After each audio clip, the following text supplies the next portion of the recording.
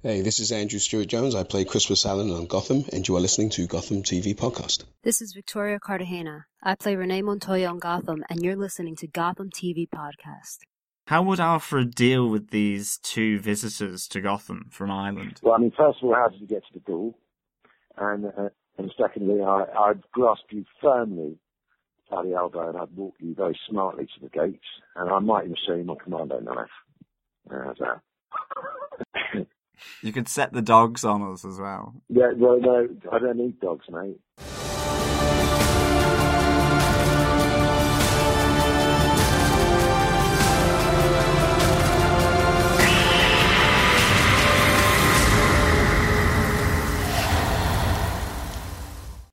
Welcome back, detectives, to Gotham TV Podcast, episode 46, the home of the hit show Gotham.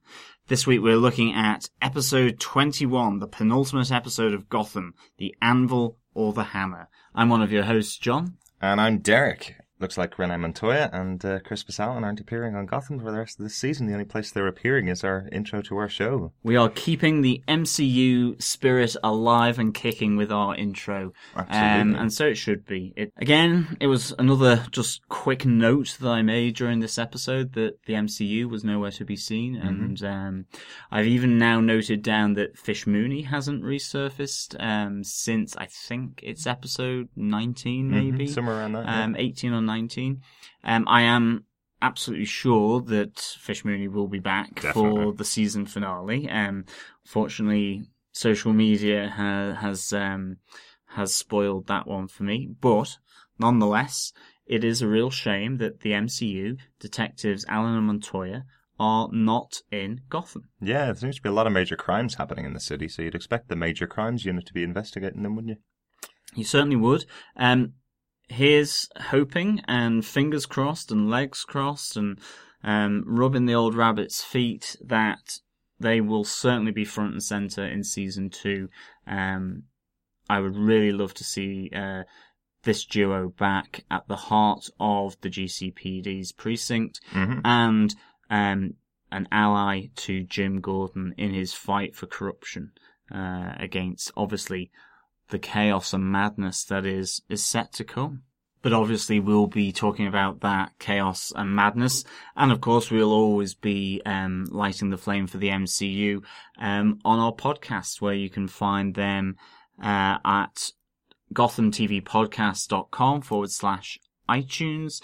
Remember, you can also leave us a review there so that other listeners can find us. You can also check us out if you don't have iTunes on any other good podcast catcher, such as Stitcher and Player FM. Just search Gotham TV Podcast. And if you want to send us any feedback, you could send it to feedback@gothamtvpodcast.com. Send us your thoughts on the full season. We'll be recording our final podcast about the last episode of Gotham next week, so just get your feedback in on the full season and we'll have a discussion about that as well. And remember, on that, we will be drawing the winner of our competition in relation to feedback, comments, or reviews that have come through during the second half of the season of Gotham. We'll be drawing the winner live as we record our next podcast. Remember, you can still send in your comments, feedback, thoughts, or make a review between now and the last episode in a week's time. And one final bit of news, if you're not following us on social media, on Twitter, at Gotham TV Podcast, you may not have heard, we are returning to New York Comic Con in 2015 in October. We had a great time out in New York Comic Con last year, where we got to meet most of the main cast of Gotham. You can go to our website and check out the interviews we did with the cast there. And hopefully we'll have as good a time this year, given that Gotham is recorded in New York. We do expect to see some of the members of cast appearing at New York Comic Con, their hometown event. So hopefully we'll be able to bring you all that coverage in October. Exactly. Well, I think with that, it's on to our review.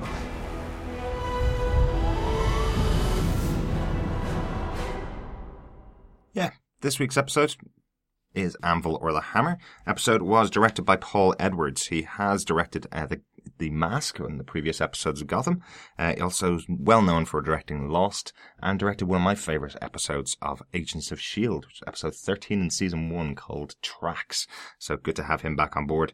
Jordan Harper is the writer for this episode. He was a former writer on The Mentalist, working with Bruno Heller. This is his first foray into Gotham. I think he's done a pretty good job. John, do you want to give us a synopsis of what he wrote for us for this episode? The hunt by the GCPD for the ogre intensifies as he reveals his true intention to Barbara's shock and horror that involves his systematic breakdown of her emotionally. Mm-hmm. Bruce also intensifies his investigation as he follows up on his recent espionage with Kat and Alfred buries his former friend Reggie. Whilst at Wayne Enterprises, Bruce breaks into Bundeslaw's office only to find out more than he ever anticipated. A secret that has ramifications for his father's memory, but also provides the opportunity for a potential new ally. In the morgue, Enigma begins to deal with his recent actions, whilst also having some fun as he leaves his first clue. Fun of a different nature that includes a piggy, a whip, and what sounds like a chainsaw is being had at the sexy, high-end Foxglove nightclub. As Jim and Harvey obtain a personal testimony that leads them to the ogre, will Barbara and her loved ones survive? All the while, Oswald ruthlessly unfolds his master plan in Gotham that will indeed lead to chaos and rivers of blood. Rivers of blood, yes, right. A callback right to the first episode of Gotham. Yeah, I really like that close out of this episode. Really good. And some really interesting stuff this time. Big time. I mean, just first off, I loved this episode. I thought it was really, really strong on all counts. I thought it was edgy. I thought it was risky, obviously with the Foxglove Club, which I just loved. I thought it was a perfect scene and a perfect bit of writing. Maybe it's one of my case points. Possibly. I thought as well, most, if not all of the protagonists that were on screen felt as though they were in danger, they were in jeopardy at some point or another for various reasons. And that was excellent. And of course, it was the final part in the sense of the ogre, his third part, his third act. Yeah. And again, Milo Ventimiglia has played Jason Lennon, the ogre, so well. Absolutely. I have absolutely loved him in it. And in a sense, again, I wish the handcuffs and the prison bars were used a bit more than the bullet. Yeah. For some of these really good characters. Certainly. But I thought this was a great episode, one of my favourites of the season, actually. Yeah, it's a really interesting point that when Batman comes into the city, he essentially captures his villains, puts them into Arkham or puts them into Blackgate Prison, and essentially they walk out the door, whereas it seems like justice in Gotham on the TV show is a bullet to the head or to kill you and you're not seen again. So who's got it right, John? I guess only time will tell. Well, I think Batman has it right for a TV audience because then you can see all your favourite enemies and criminals and villains once more. Very true. At this rate, they're getting ticked off fairly quickly. That's true. True. To an extent. But no, I mean, seriously, probably Batman. Yeah. Justice, Justice. Absolutely. We don't believe in the death penalty. John, on that note, do you want to give us your first case point of your top 5 for this week? Yep, I'm going to go straight in with the sexy Foxglove nightclub. For me, I thought this whole concept of the club was brilliant. It combined the humour of Harvey Bullock seeing what was going on and raising his GCPD detective's badge and bringing it all to a halt, as you're hearing sort of pigs sounds, chainsaw sounds, men and women sounds, as this act is introduced onto the stage of this S&M sort of nightclub, high-end nightclub. It was risky. Mm-hmm. The whole adult sexy thing, I mean, that was risky and risque. TV, and I loved that as well. Absolutely. Again, for an 8 p.m. time slot in the States, we've said this before many times that it seems like an odd time slot for some of the things that happen in the show. And yeah, you're right. This is definitely quite risque. Yeah, definitely. Masks, bondage, whatever is going on that stage that leads Harvey Bullock to raise his badge and call in backup, so to speak. Mm-hmm. And as well. And then it's integral to the storyline. It had Sally, who's sort of the main usher, sort of like a maitre d', who is questioned by Jim and Harvey, and it leads to this kind of pre-ogre experience for Jason Lennon and unfortunately for Sally, and she's able to tell them things that help in the investigation. Yeah. And so for me, I just thought the whole scene around the foxglove combined sort of a risky adult element, which I really liked, with the dark black humour surrounding Harvey Bullock, but it fed the storyline really well. And for me, I just thought this was a great sequence of scenes and dialogue. Loved it. And again, more pigs in Gotham. Yeah. Gotham is most definitely bringing home the bacon. I totally agree with you. This is one of my points as well. I just love the reaction of Harvey in there. I know the plan all in was to go to there, to send Harvey along, and for him to make an arrest. So essentially Jim could get into the club with the other members of the GCPD and find out possibly who Jason Lennon is or who the ogre is. But the reaction of Harvey, he's in the place about 2.5 minutes, I would say, sees everything that's going on, then immediately goes to the stage, says, "You're all under arrest, especially you three up on the stage, and just don't you move," essentially.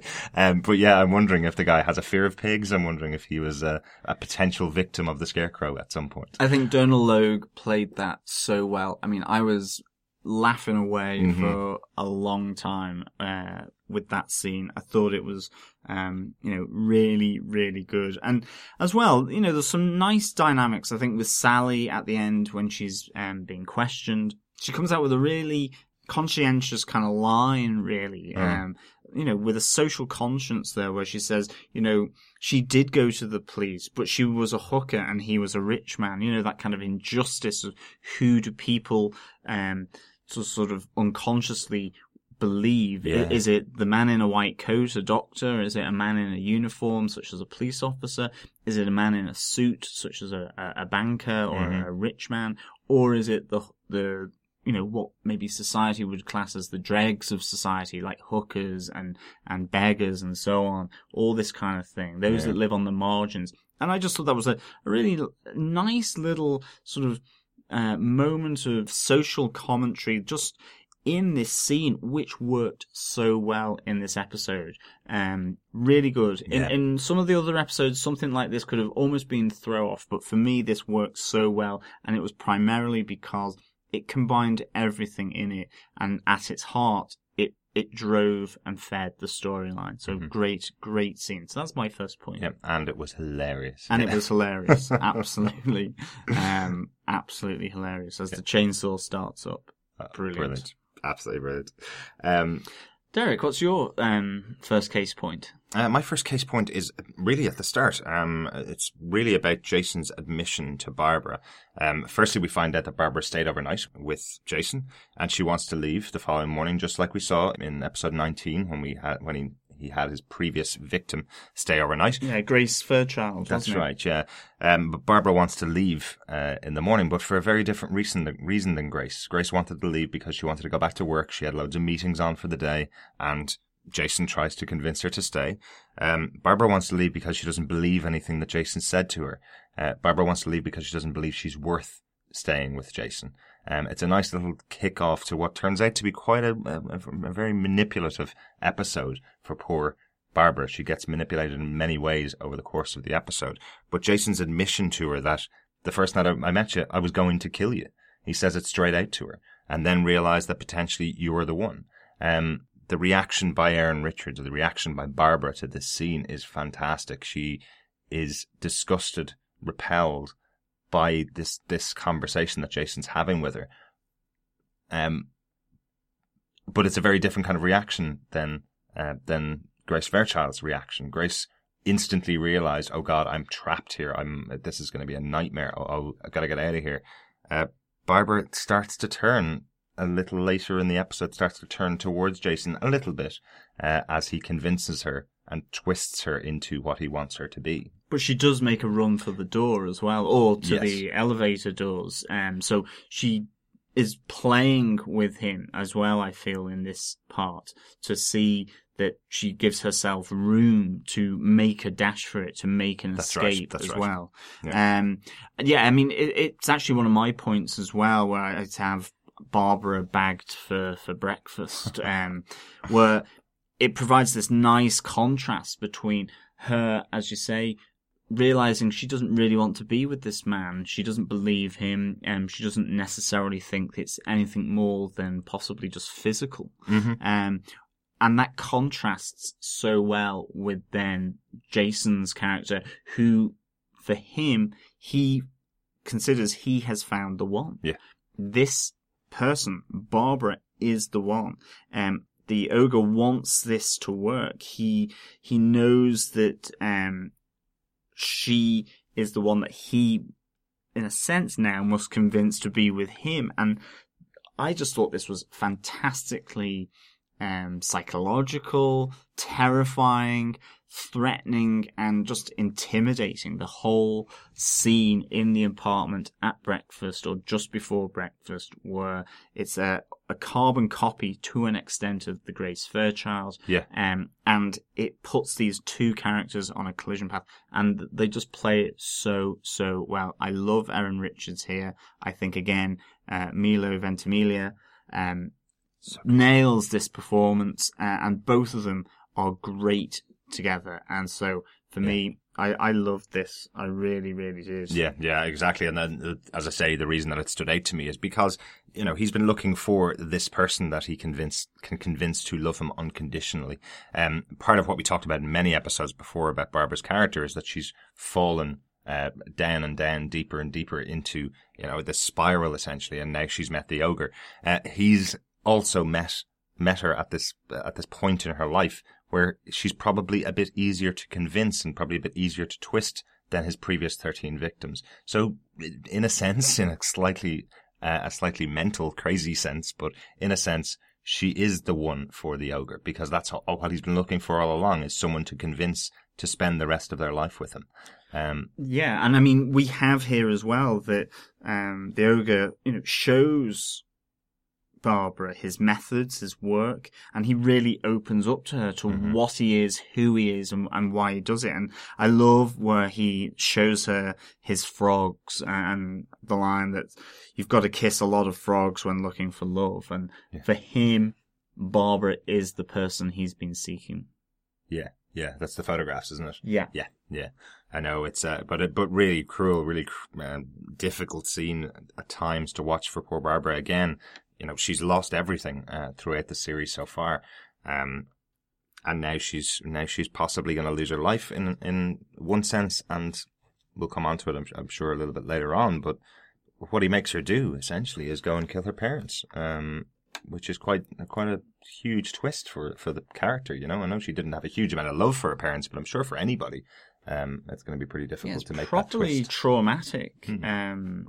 Scene, really. And I mean, you get the impression that they're not close, but you don't necessarily think that she's going after her parents, because they're so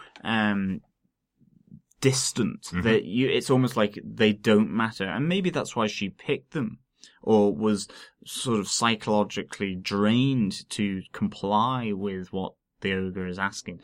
I mean, part of me felt that she might have said Leslie Tompkins in that moment when she whispered into his ears. I mean, she's walked in, she's seen Leslie and Jim together in the locker room. So maybe she had found out her name and was going to suggest Leslie Tompkins as almost some kind of revenge or vengeance on Jim to break up his ideal world or something, if she had succumbed to the ogre. But I mean, the blank look on her face as Jim and Harvey show up to, after they've tracked her and the ogre down. I mean, is properly sort of blank, distant, almost hypnotized in a sense to do what the ogre wants. Absolutely. So really brutal, intimidating scenes here, and really strong storyline, and a great strong ending to this 3-parter of the ogre as this serial killer. Like, really juicy. Yeah, I totally agree with you. And again, the reaction from Barbara basically telling Jim to leave her alone. She's fine. She's with Jason now, kind of thing. And unfortunately, we lose Jason with a bullet to the head, as we mentioned earlier on. Harvey distracts him, and then Jim puts the bullet in his head. But as he falls, he cuts Barbara's throat.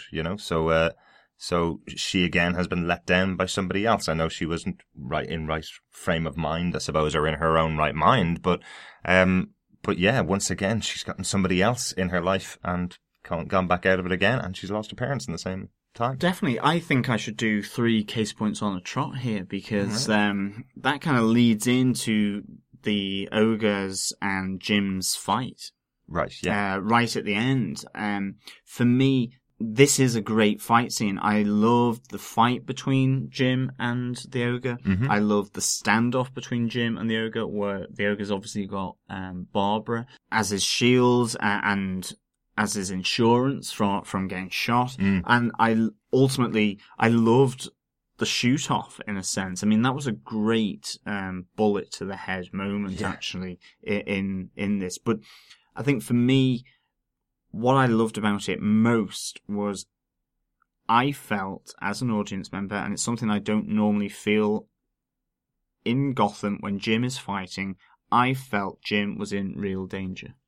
It felt like he had met his match, that he might not necessarily come out of here completely unscathed, and of course he does get the wound to his hand because he has to grab the knife. That's right. And that, to me, is what has been lacking a bit with some of the other fight scenes this season with Jim and another person, is the sense of danger that Jim is in as he's fighting. And to me, I wasn't sure that Jim was going to get it all his own way in that fight. And the only slight little niggle, and it is only, I actually just wish it had gone on for longer. I was enjoying the scrap so much between these two.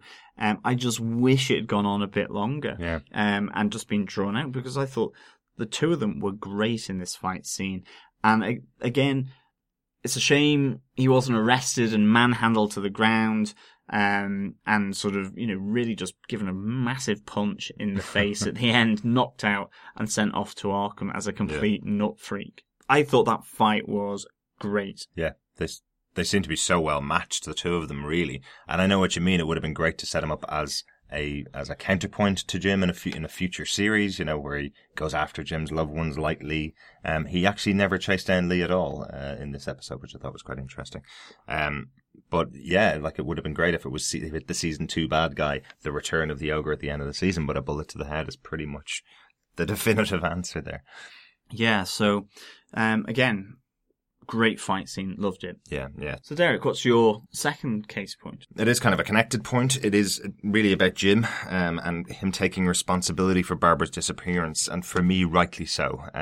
It's very much something that we mentioned very quickly in last week's episode, was his realization that Barbara was under threat, and that slow motion run down the stairs in the episode directed by DJ Scott. Fantastic moment, but in this episode he speaks to Lee and says very specifically to her, "This is my fault. I didn't check up on her. It's definitely my responsibility that Barbara's been taken. If it wasn't for me and it wasn't for her living her life with me, she would now not be in the clutches of the ogre." He states that he was in love with Barbara, and now he's in love with Lee, but that doesn't mean the love is diminished for Barbara, which I think is something that Barbara probably should have heard at some point. She really needs that at some point now, he really needs to get that kind of affirmation in her life. But I think it's a lovely scene and a really important scene for Jim to actually make that admission. To Leslie, yeah, no, I think so. And I liked how it came back full circle right at the end of the episode as well then, where, he still says that he would protect Leslie over Barbara in a first instance, because Leslie is the person that he loves. Yeah. And it's no longer Barbara as the center of his affections, but he still cares for her. So I loved how it kind of completed that circle, really. I also liked how when Jim was talking to Leslie about his relationship to Barbara and, you know, his ignorance of her has led to this situation. Yeah. I kind of did get the sense that Leslie was feeling a bit threatened in her in those scenes. Right. Just the way Marina Baccarin was playing that role. I thought there was a particular threatening element to what Jim was saying to Leslie, and I think that the end of the episode then reassured her. So I kind of like that sort of subtle dynamic that I took from those scenes between Jim and Leslie as well. Yeah. It may not have necessarily been there, but I just somehow seem to get that vibe from those interactions. Absolutely. So it was Absolutely. a great set of scenes, definitely. Yeah, no, I totally agree. There's nothing more threatening than the ex, especially if the ex is still on the scene, you know. Yeah, totally understand that. John, what's your next point? My next point is Ed's travel carry-on cases that he brings into the morgue right very early on in the episode. He does have some cojones, doesn't he? That's, Yeah, that's and really interesting.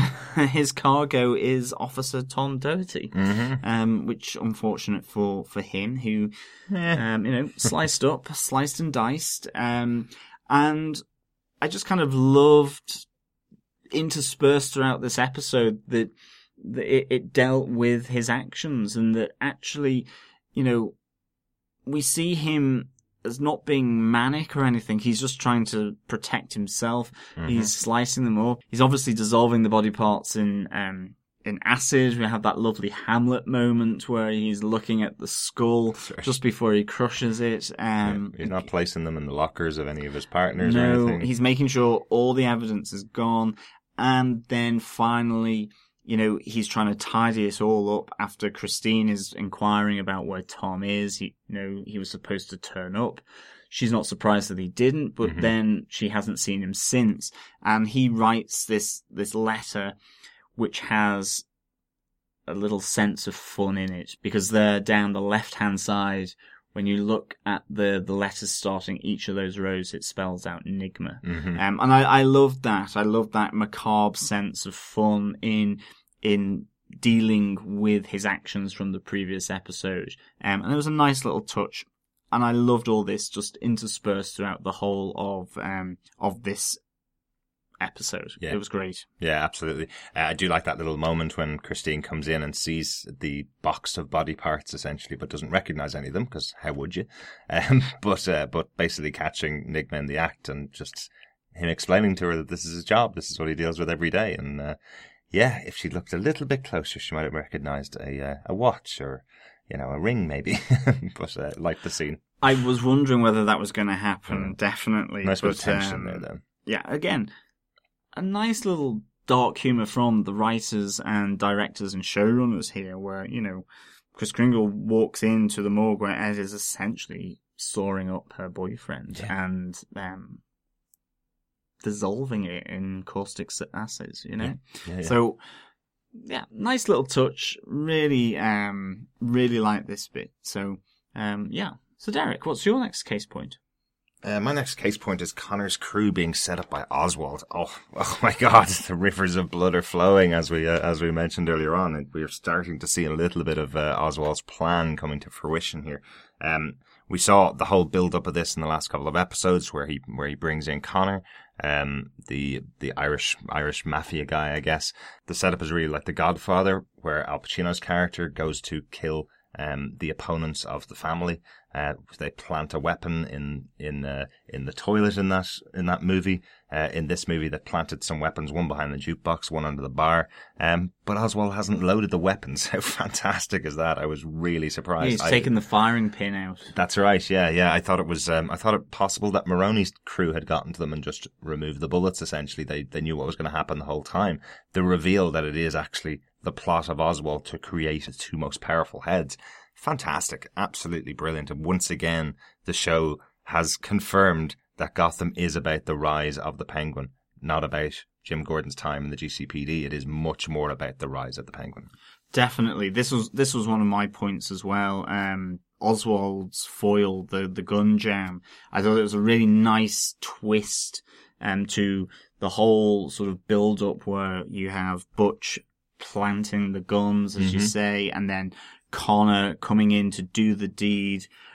He has that expensive bottle of Italian monastic liqueur that he's giving to Maroni as a present, and it was just really good. We discussed this in episode 4 in Arkham, and also because of episode 3 in Blue Man, where Oswald shows back up after his banishment from Gotham. And in episode 4 in Arkham, I think we discussed how was that whole episode about Arkham and the land grab by Maroni and Falcone, that was a huge manipulation of Jim by Oswald Cobblepot to maneuver these two dons into position for a potential turf war. And now we have it, and I'm really convinced that all the way through this season now, Oswald has been playing chess, with Gotham and with his employers, whether it be Maroni, Fish, or with Falcone, and that this is the culmination of that, where he is seeking to pit Maroni versus Falcone, and for each of those two heads of those two crime families to blame the other, and for Oswald to essentially sit pretty in the middle and watch the chaos and the rivers of blood take place. Yeah. You know, what he predicted, what he prophesized about at the start, that things were changing and the rivers of blood from episode 1. For me, he could say that with so much confidence because he was the mastermind behind it. I'm absolutely convinced. Yeah. And I don't know whether that will play out in the final episode next week, but in my own head, it leaves it open for viewers and the audience to think that, and that to me is just as good. Yeah, definitely. I will say, when we get the Blu-ray of this and we have a nice high-definition version copy of this, I'll be going right back to episode 2 and looking at the map the map and the plan that Oswald had on the roof of that caravan when he was banished from Gotham.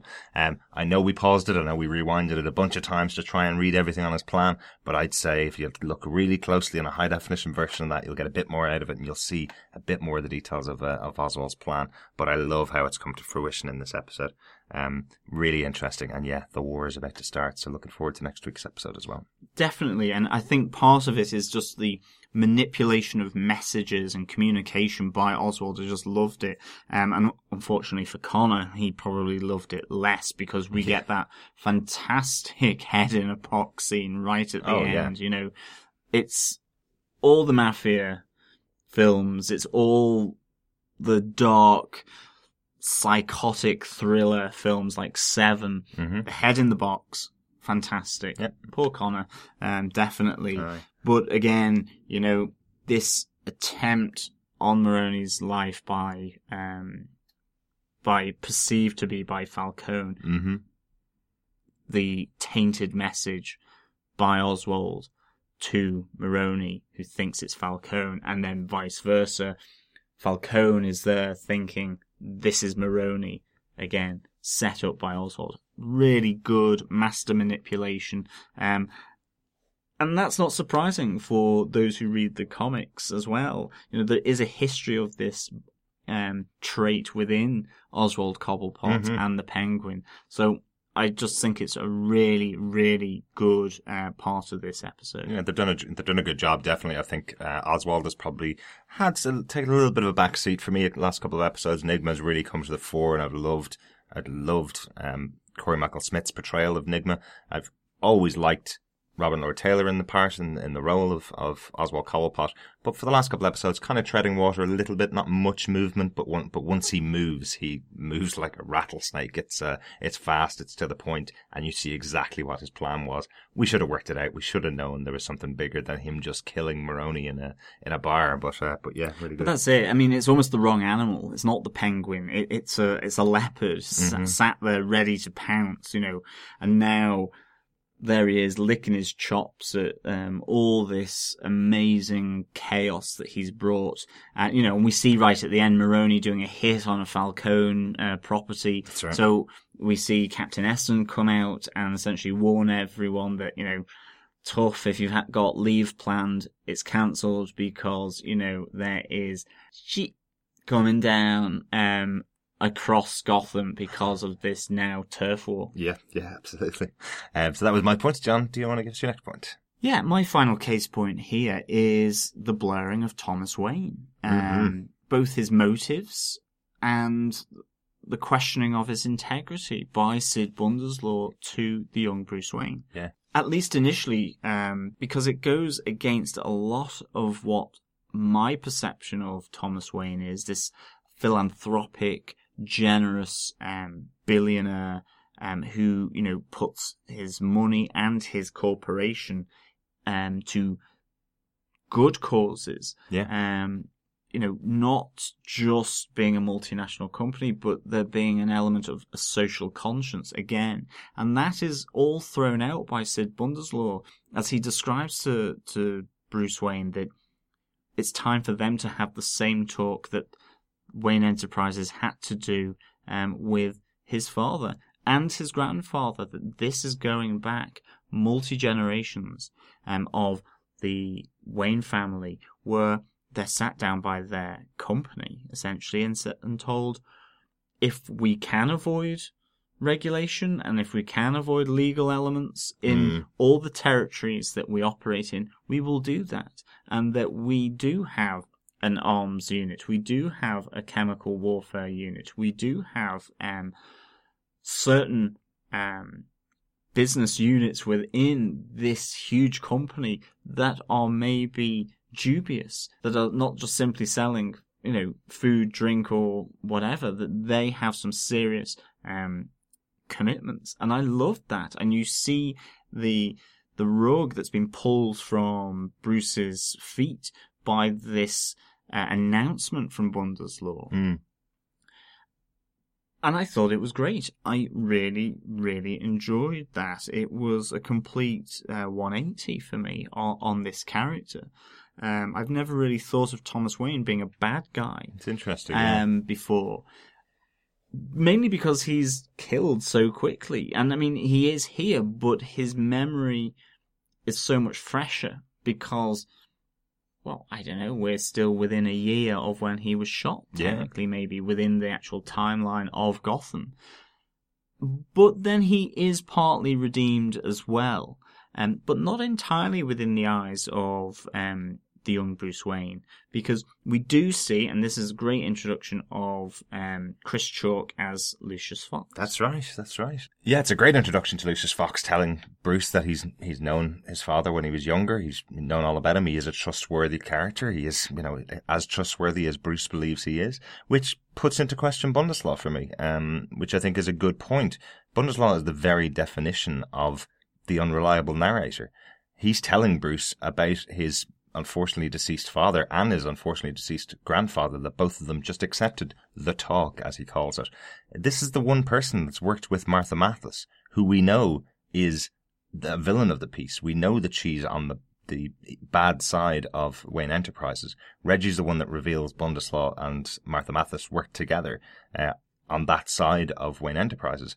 Are they just having the talk with Bruce to try and get him on side and try and see if he's more easy to convince than Thomas Wayne?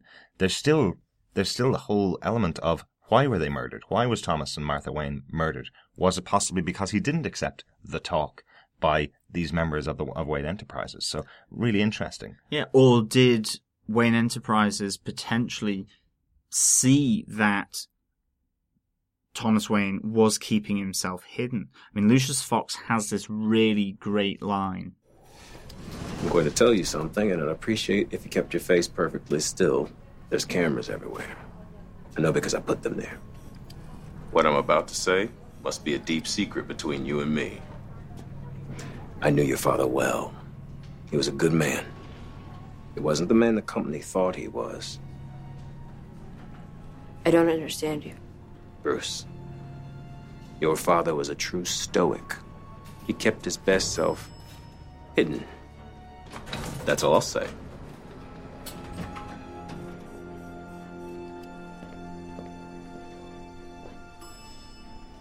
Good luck. It's such a great line, this idea that Thomas Wayne, was hiding himself from his own corporation. He was using Lucius Fox, as is the case in the Nolan films, to do good within a corporate structure that is essentially promoting, bad in inverted commas. Yeah. Whether it redeems Thomas Wayne in the eyes of Bruce, I still think there's a question mark there, because again, talking about narrators, we have Lucius Fox essentially say, don't believe necessarily what Sid Bunderslaw is saying. Mm-hmm.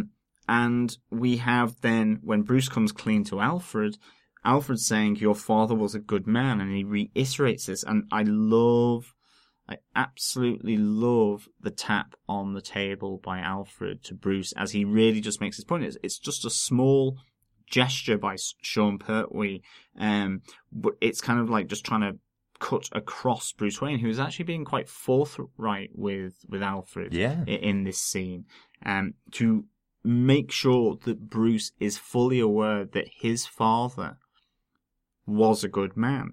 But nonetheless, his picture does go up on the investigation corkboard right at the end. Now, is that as a victim or as a player? Or both, potentially. Yeah, really so interesting. That's really interesting. I suspect it probably is a victim. And I suspect that ultimately, when the die is cast, Thomas Wayne will be, and still be, a good, generous person. However, I love this whole greying of this character, and to an extent, undermining of what is normally thought about him. Yeah. I thought it was really well done. And something fresh. Definitely, and I think there's a good little point made here. Again, this is supposed to be the world's greatest detective is Batman, and Bruce Wayne, essentially. So the one thing that makes a person a great detective is not ignoring some clues. If he just ignored the fact that Thomas may be involved in this whole conspiracy that he's uncovering, it wouldn't make him a very good detective if he just ignored someone just because he loved them and because it was his father. So I like that little touch as well. Really, really good. Definitely, yeah.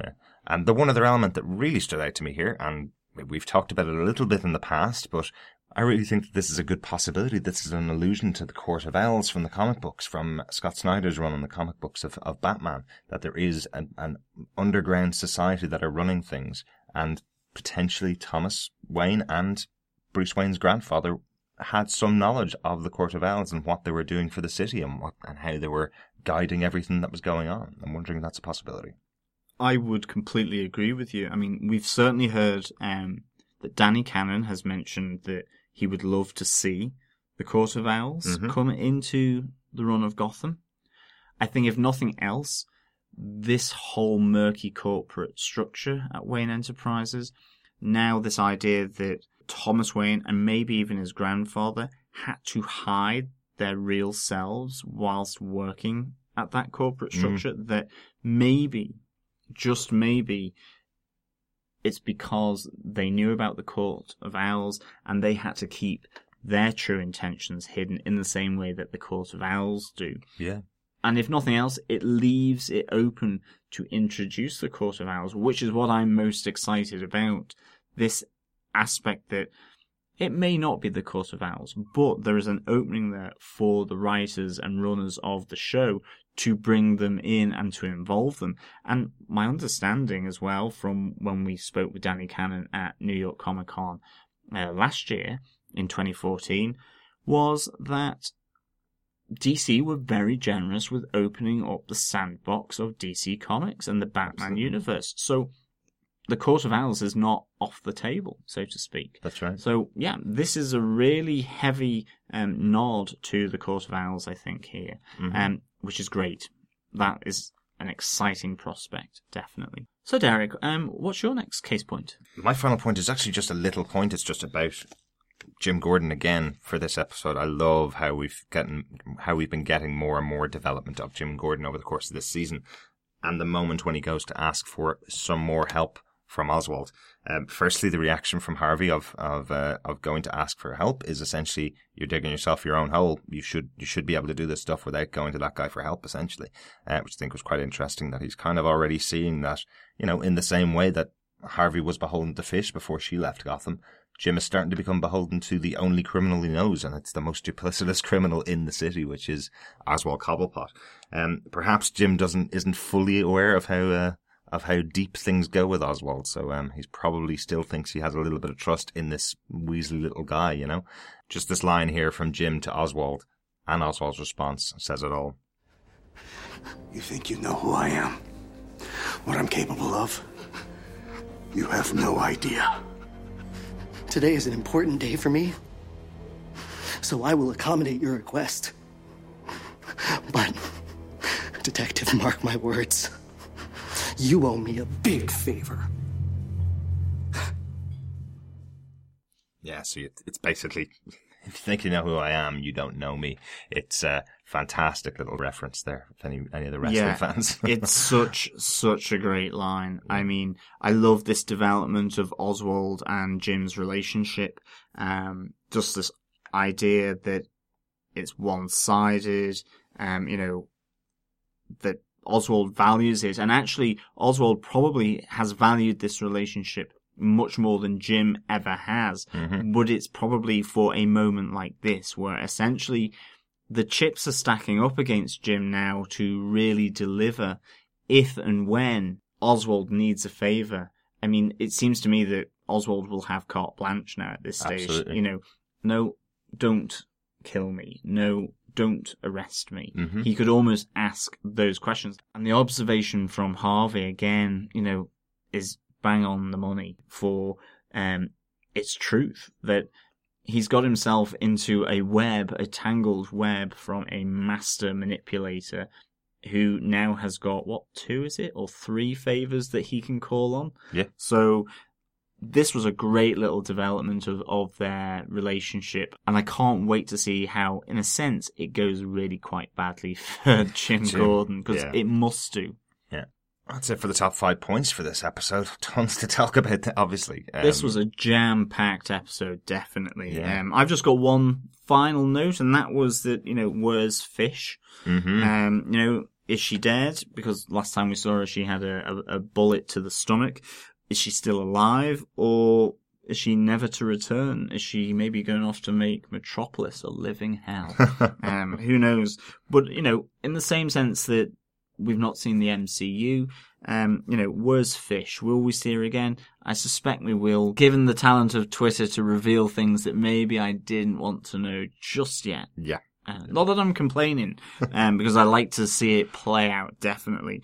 But, there's a long period of time there between her previous screen appearance to essentially her reappearance in next week's episode, the season finale of Gotham. Yeah. And my concern is that maybe all that in-between stuff is either glossed over or takes up too much of her time and reappearance in Gotham. So I'm waiting to see what happens there, but I can't wait to see Fish back. Yeah, definitely. So overall, a really good episode, and really excited to see what happens in episode 22, the closing episode of the season. I can't believe we're at 22 episodes for this season. We never knew it was going to be this length when we started doing the podcast, but looking forward to seeing that episode next week. Definitely. I thought this was a great episode of Gotham. It not only closed off the investigation into the ogre, and a great performance over the 3 parts by Milo Ventimiglia and from Erin Richards as Barbara Keane, but it reintroduced just the Machiavellian nature of Oswald and what his plan for Gotham is, and it tees up then for the season finale so well. I mean, from what I've heard, this is going to be a jam-packed episode as well, and I hope that they're able to pull it off, because there's a lot coming, I think, for this last episode 22 of Gotham. But this episode was superb. It had some great humour in it, the Foxglove Club, and It looked at Ed Nygma's response to his previous actions, the killing of Officer Tom Doherty, and then the relationship of Jim to Leslie, of Jim to Barbara, and of Jim's relationship to Oswald. A really, really great episode. I loved it. One of my favourites for this season. Yeah, without a doubt. And also had one of the creepiest lines delivered in the show so far. The "I love you like no one has ever loved you. I'll chain you to the ceiling and gut you if you don't do what I want you to do." It's like, okay, Jason, all right, I'll do whatever you want. I'll chain me to the ceiling, you're grand. That's our discussion on the Anvil or the Hammer. And remember, you can find us at gothamtvpodcast.com/iTunes, or you can search Gotham TV Podcast on any other good podcast catcher, Player, FM, Stitcher. You can also tweet and Twitter with us at Gotham TV Podcast, or you can like our page on Facebook. Just search Gotham TV Podcast. I'd say the last live tweet next week as well, John, for I know. episode 22. I know. But you can, of course, send us in feedback to feedback@gothamtvpodcast.com, as I mentioned last week. I got a little bit of a mix of news and feedback this week, so I'm going to try and see if I can get our sound file to have a mix of our news noise and fascinating if I can. But on to the feed news back. Fascinating. Point well made, I think.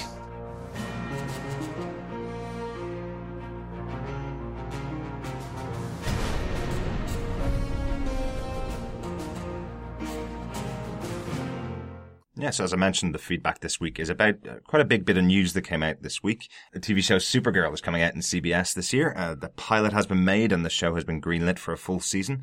This program's quite connected to the CW programs Arrow and Flash, and apparently we'll have a few crossovers with that show.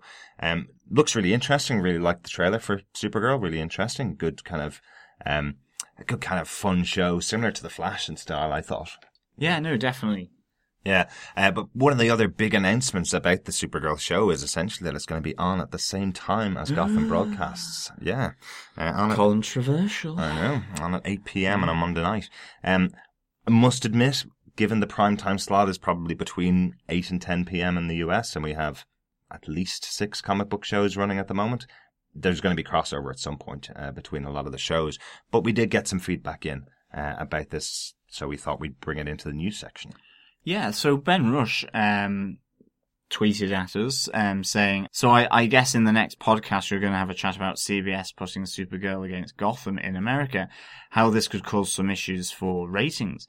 And certainly I think Ben is right there. I mean, it makes sense for a network to put a big show like Supergirl, if you think of how big Smallville was, same universe, that to have that prime time on a Monday, it makes sense for the network. Whether it makes sense for Warner Brothers, who are trying to promote, Supergirl, Flash, Arrow, iZombie, Gotham. Now, they don't have Constantine anymore, but they're still trying to get another network to take up Constantine. So there's a lot of programs there for Warner Brothers, who are the producers of these shows, to really think about how they are spread over the week. And I think certainly this brings up some serious DC competition for Gotham.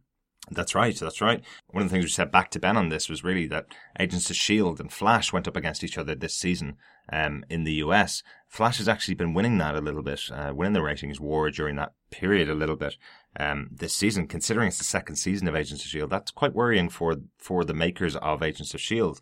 But at least, in a way, those are two different companies that are fighting against each other. In this case, it's two Warner Brothers properties that are fighting against each other. What we have seen, though, is that Agents of S.H.I.E.L.D. has overall maintained the number of people watching it, but they've essentially time shifted their viewing, which means they record it and watch it at a later stage, which means essentially that advertisers are going to start to move away from programs that are being recorded and are watched at a later stage. They want people to be watching live so that they know the money that they're spending on advertising is being watched by people, really. So I don't know, this could cause a little bit of difficulty, but really my feeling is that there's not enough space on the schedule for things not to clash. Yeah, definitely. And actually, Ben came back and he just said, I think this could be a big problem for Gotham. The Supergirl series is connected to Flash and Arrow, and that's true. I mean, at this moment in time, Gotham is very much out on its own promontory, really, of the DC universe, where there's no expectation that there will be crossover, whereas CW, with the properties The Flash and Arrow, are really interconnecting these different shows to the point of having their own spin-off show with characters from both shows. That's right, yeah, the Legends of Tomorrow. Yeah, the Legends of Tomorrow. And now you've got the Supergirl series that is also going to have a crossover with these two shows. And Ben also then goes on to say, and this is my issue with Gotham, and in no way any dislike or hate for the actors or production team, but he goes on and says that he watched 10 years of Smallville and nearly chucked the TV out out of the window at the end with the ending. CGI Superman, frown emoticon. It was not a good time for Smallville fans. And he goes on and says, and I feel that unless they are clever, people will get tired of waiting for the bat. And this is his issue with Gotham, is that there's potentially a long time before Batman appears in Gotham. And if it gets drawn out too long and the ending isn't nearly satisfactory enough for those fans who love the show, have stuck with the show, that this could really be a big downer then on the whole season and series of Gotham. He says people may or will get tired of waiting for the bat to arrive, and I'm fairly sure, but by the time Bruce will be Batman, all the major foes will be nearly 50, so and not much of a physical fight for him. But I do wish, he goes on to say, that Alfred could get his own TV spin-off adventures before he went to Gotham. I'd definitely go here for that. Nice. I'd love to see Sean Pertwee as Alfred in his own spin-off show. Definitely. Yeah. And I do agree. I think they have to have a really careful balancing act with some of these major foes that are being introduced into Gotham. There's been a lot of talk by other outlets, we've mentioned it a few times on our podcast, about how many new characters, but also existing characters and their backstories are being introduced and are very quickly getting resolved. Yeah. And resolved with no potential of development for the characters either. Like, as you mentioned on the Scarecrow episode, we lost Dr. Crane. He's dead in that episode. His son's too young to be seen again, so we will never get another Scarecrow episode in the future. We just see here in this episode that the ogre's gone. We won't see a future development for that character again. There's a good reason why the characters go off to Arkham at the end of an issue of Batman. It's because they can be brought back at a future stage, But just the last point I want to make on this, and I'm sure we will talk about it at the end of the season when we do our kind of wrap up, and we'll probably talk about it next week as well. One of the challenges I've seen with Gotham this season is that, it got to 13 episodes and got extended to 16 and got extended from 16 to 22. And you could feel that. It didn't feel like an overarching story. What we do know for season 2 of Gotham is they have 22 episodes, which means the writers are very hard at work right now in the writer's room trying to develop an arc for season 2. So my hope, and I'm crossing my fingers, is that by the end of season 2, you won't be just waiting for the bat to arrive. I've heard a number of people ask the question of us in the past on Twitter and on feedback that we've received, asking us whether there should be a time jump in the show so that we can see Batman earlier. This is not a Batman TV show. I've said it before. Arrow is your Batman TV show that you're going to get. Definitely. Batman is going to be reserved for the movies. I want to see David Mazouz play the part of a young Bruce Wayne for a number of years ahead. He's a great actor and has been doing some great stuff in this role. I don't want him to disappear out of the show just to satisfy us, I feel. But for me, Gotham is not about waiting for Batman to show up. It is most definitely about seeing those big protagonists and villains and enemies of Batman who can be introduced in an environment and in a world where there is a young Bruce Wayne, how they become and how they develop and where their origin is. I think one of the best parts of this season so far, with all due respect to the final episode, is still the development of Oswald Cobblepot and the Penguin over these 22 episodes. Absolutely. And that, to me, I've not been waiting for the Batman to come. I've been waiting to see how Penguin establishes himself in Gotham. Mm-hmm. Again, on a smaller scale, and maybe this will take off in season 2, how the Riddler establishes himself and in Gotham. Then it might be how the Court of Owls influence Gotham before Batman, how Alfred and Bruce's relationship developed. They're things that I don't know a lot about, and they're the things I'm excited about with Gotham. To begin with, I thought it was going to be about the GCPD more, and I think that's become less and less. Obviously, they're still there, but I thought there was going to be a much more of a focus on the GCPD, their internal operations, and how they deal with crime, such as with Oswald before the Bat. You know, how Gotham Central, those arcs of comics were done. That appears to be being less and less of the case, and I think that's probably why we haven't seen the MCU as prevalent in the second half of this season. Yeah. I hope they bring that back as well in season 2, because I think that is a great way of filling in these spaces. I think with Spirit of the Goat, and I think with a number of other episodes where they've looked at the internal workings of the GCPD and how they work, I've really enjoyed those as well. Definitely. So hopefully they will not just simply feel like we're waiting for the Bat. Yeah, thanks for that, Ben. This was obviously the hot button topic of the week as well, because we also got Doug Green, one of our regular listeners, contacting us on Twitter, asking us about our feelings of having Supergirl in direct competition with Gotham in the US next season. Just one other point about that, because I didn't really make it very clear. I do think these are very different audiences. The audience that will watch a police procedural set in DC World versus a show about a superhero who's flying around saving cities and saving countries, possibly, which is what Supergirl would be. I think they're very different audiences. We've mentioned before about comic book audiences are actually quite small.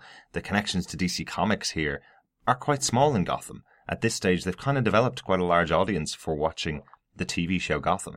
And I have a feeling the people that watch it are quite different to a lot of comic book fans.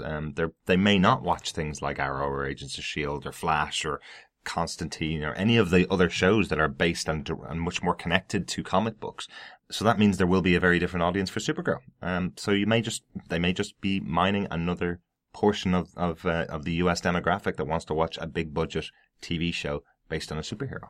And I mean, of course, over here in Ireland and in the UK, there may not be this clash at all. Absolutely, I mean, you know, we've not even gotten Agent Carter, say, on the Marvel side. It may be that no terrestrial TV channel in Ireland or the UK pick up Supergirl. Constantine wasn't picked up by any of them. It was picked up by Amazon Prime instead, and I think that dented its numbers a bit in the UK and in Ireland. But, you know, it'd be difficult to see where Supergirl would slot in other than on maybe Sky, where there's multiple channels, or, you know, a cable service where you've got multiple channels that can pick it up. But then where's it going to go? Will it be on the Fox channel? Will it be on Sci-Fi channel or those type of things? But it may not necessarily get picked up by a terrestrial broadcaster in Ireland or the UK because, in a sense, there's just not the capacity in the scheduling to allow for that. So it'll be interesting to see what happens. Yeah. Final response to this, just as we were talking about this on Twitter, Gotham Central responded saying it's no competition between Supergirl and Gotham. Gilmore Girls had its time, adding a cape won't help. Oof. I know, yeah. Doug pretty much said, yep, that's pretty harsh. I thought it looked light years better than some of the other shows we've seen. And I'd agree. I think Supergirl's got a really good chance of being a pretty popular show, you know. I think you might be biting your words there when it comes around to September next year. The Flash and Arrow are hugely successful shows, and this seems to be in the same kind of vein, you know. Yeah, it'll be interesting. Watch this space, basically, yeah. Yeah. That's it for this week. Thank you so much for listening and tuning in or downloading. we are really, really excited now for next week. Episode 22 of Gotham. All happy families are alike. We can't wait to see this final installment of season 1 of Gotham. Definitely. And to see how it all pans out and maybe what it sets up for the season 2 that's been confirmed now. But again, thank you so much for listening, and we will speak to you again next week. Thanks. Yeah, definitely, and thank you so much for your feedback. One other thing, I just want to say it again. If you've been watching the Daredevil TV show on Netflix, make sure you go and check out our sister podcast, which is Defenders TV podcast, covering the Netflix show Daredevil. By the time you're listening to this, we will have released all 13 episodes review of that show. So if you go over to defenderstvpodcast.com/iTunes, you can hear our thoughts on that fantastic Marvel Daredevil series. Definitely. We'll leave you this week, just like Gotham did, with Boiling Point by a great outro music again. Just a great moment for Gotham, being that it's now at the boiling point, the temperature is rising, so it's just a great track. Talk to you again next week. Again, thank you so much for listening, and we will speak to you next time. Bye.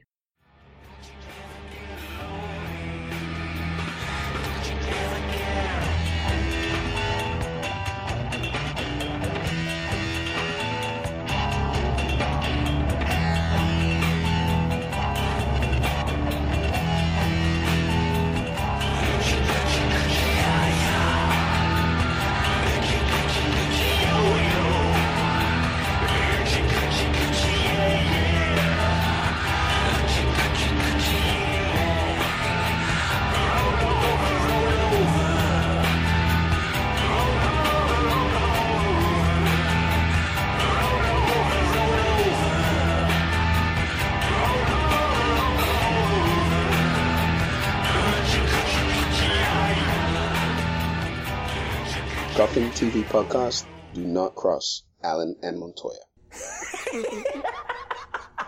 The hunt by the GCPD for the org intensifies. Okay. I forgot that. The hunt for the GCPD.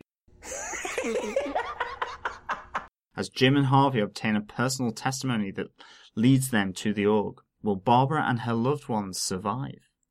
That leads them to the ogre.